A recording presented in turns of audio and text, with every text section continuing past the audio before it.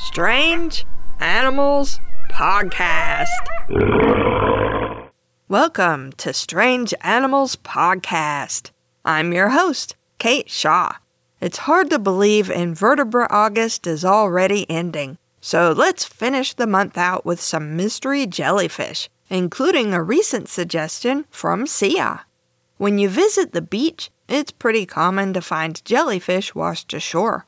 They're usually pretty small, and obviously you don't want to touch them, because many jellies can sting, and the stings can activate even if the jelly is dead.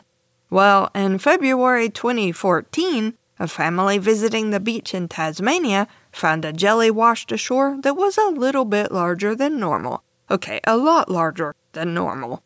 The jellyfish they found measured almost 5 feet across, or 1.5 meters. It had flattened out under its own weight, but it was still impressive. The family was so surprised at how big it was that they sent pictures to the state's wildlife organization, who sent scientists to look at it. The scientists had heard reports of a big pink and white jellyfish for years, and now they had one to examine. Dr. Lisa Ann Gershwin thought it might even be a new species of lion's mane jelly. New species of jellyfish are discovered all the time. Dr. Gershwin has described over 200 species herself. One example is a jellyfish discovered by a 9-year-old. In 2013, a 9-year-old boy in Queensland, Australia was fishing in a canal with his dad and a friend when he noticed a jellyfish and scooped it up with a net. Its bell was only about an inch long, or 2.5 centimeters, and the boy thought it was really cute and interesting. He wanted to know what kind of jellyfish it was, so after some pestering on his part, his dad helped him send it to the Queensland Museum for identification. Dr. Gershwin was the jellyfish expert at the museum at the time, and she was as surprised as the boy's dad to discover that the jellyfish was new to science. The boy's name was Saxon Thomas, and to thank him for being so persistent about getting his jellyfish looked at by a scientist, the jellyfish was named Chiropsella saxoni. It's a type of box jellyfish, which can be deadly, but this one is so small that it's probably not that dangerous to humans. You still wouldn't want to be stung by one, though, I bet. In 2022, a diver visiting Papua New Guinea got video of several really pretty jellyfish. He sent the video to Dr. Gershwin, who realized the jelly was either a very rare jelly called Chirodectes, or it was new to science. Chirodectes was only discovered in 1997 and described in 2005. It's a type of box jellyfish, and only one specimen has ever been collected, caught off the coast of Queensland, Australia, near the Great Barrier Reef after a cyclone. Its bell was about 6 inches long, or 15 centimeters, but if you include the tentacles, it was almost 4 feet long, or 1.2 meters. It's pale in color with darker rings and speckles on its bell. The 2022 video appears to show a jellyfish without speckles or other markings, and it's also larger than the single known Chirodectes specimen. Its bell appears to be about the size of a soccer ball, or a football if you live in most of the world. However, Dr. Gershwin and other experts who have studied the video say that it's similar in many ways to Chirodectes and may be a close relation. Since all we have is the video, there's no way to tell for sure if it's a species new to science. Most box jellies live around Australia and New Guinea, but in 2020, scientists in Hong Kong, studying organisms living in an intertidal shrimp pond, noticed a jellyfish they didn't recognize. It was tiny, even smaller than Saxon's little box jelly, with a bell barely half an inch long, or about 15 millimeters. There were hundreds of the little jellies in the pond, which connects to the ocean with a narrow tidal channel, and they appeared to be eating the tiny shrimp living in the pond. Close study of the jelly determined that it was indeed a new species. The box jelly gets its name from its bell shape, which is shaped sort of like a cube. Most species are transparent to some degree, with tentacles that hang down from the corners of its cube-shaped bell. Most box jellies are fast swimmers. able to use jet propulsion to move around. Some species, including the newly discovered Tripedalia mapoensis from Hong Kong, even have paddle-like structures at the end of their tentacles to help them swim. Tripedalia probably isn't dangerous to humans, but the scientists who studied it don't know for sure because no one wanted to volunteer to be stung by it. That is what you call smart. In 2015, the Ocean Exploration Trust was conducting an expedition in the Pacific Ocean, pretty much as far away from land as it's possible to get, when they saw a mysterious little jellyfish. It was brown in color, but it only had 3 tentacles, and those tentacles emerged from the top of its bell, not from underneath. Then, in June 2023, another Ocean Exploration Trust expedition spotted the same type of jelly.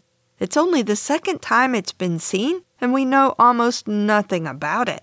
The mystery jelly swims with its tentacles pointing forward, and scientists think that it hunts other jellies and small animals.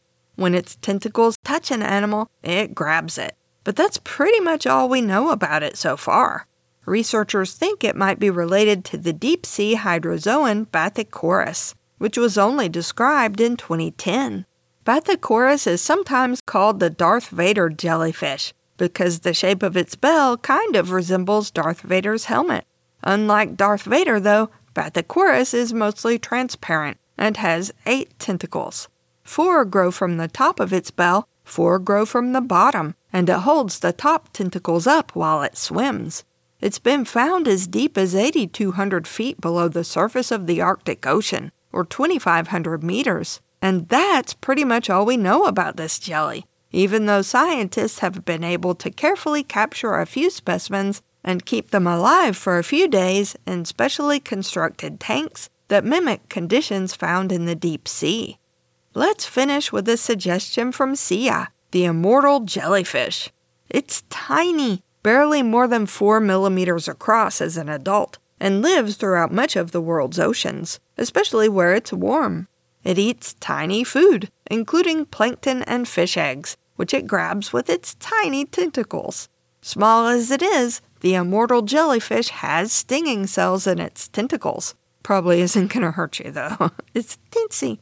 It's mostly transparent, although its stomach is red, and an adult jelly has up to 90 white tentacles. The immortal jellyfish starts life as a larva called a planula, which can swim. But when it finds a place it likes, it sticks itself to a rock or shell or just the sea floor. There it develops into a polyp colony, and this colony buds new polyps that are clones of the original. These polyps swim away and grow into jellyfish, which spawn and develop eggs, and those eggs hatch into new planulae. Polyps can live for years, while adult jellies, called medusae, usually only live a few months. But if an adult immortal jellyfish is injured, starving, sick, or otherwise under stress, it can transform back into a polyp. It forms a new polyp colony and buds clones of itself that then grow into adult jellies. This is all really interesting, and scientists are studying the immortal jellyfish to learn more about how it manages this incredible feat. It's the only organism known that can revert to an earlier stage of life after reaching sexual maturity.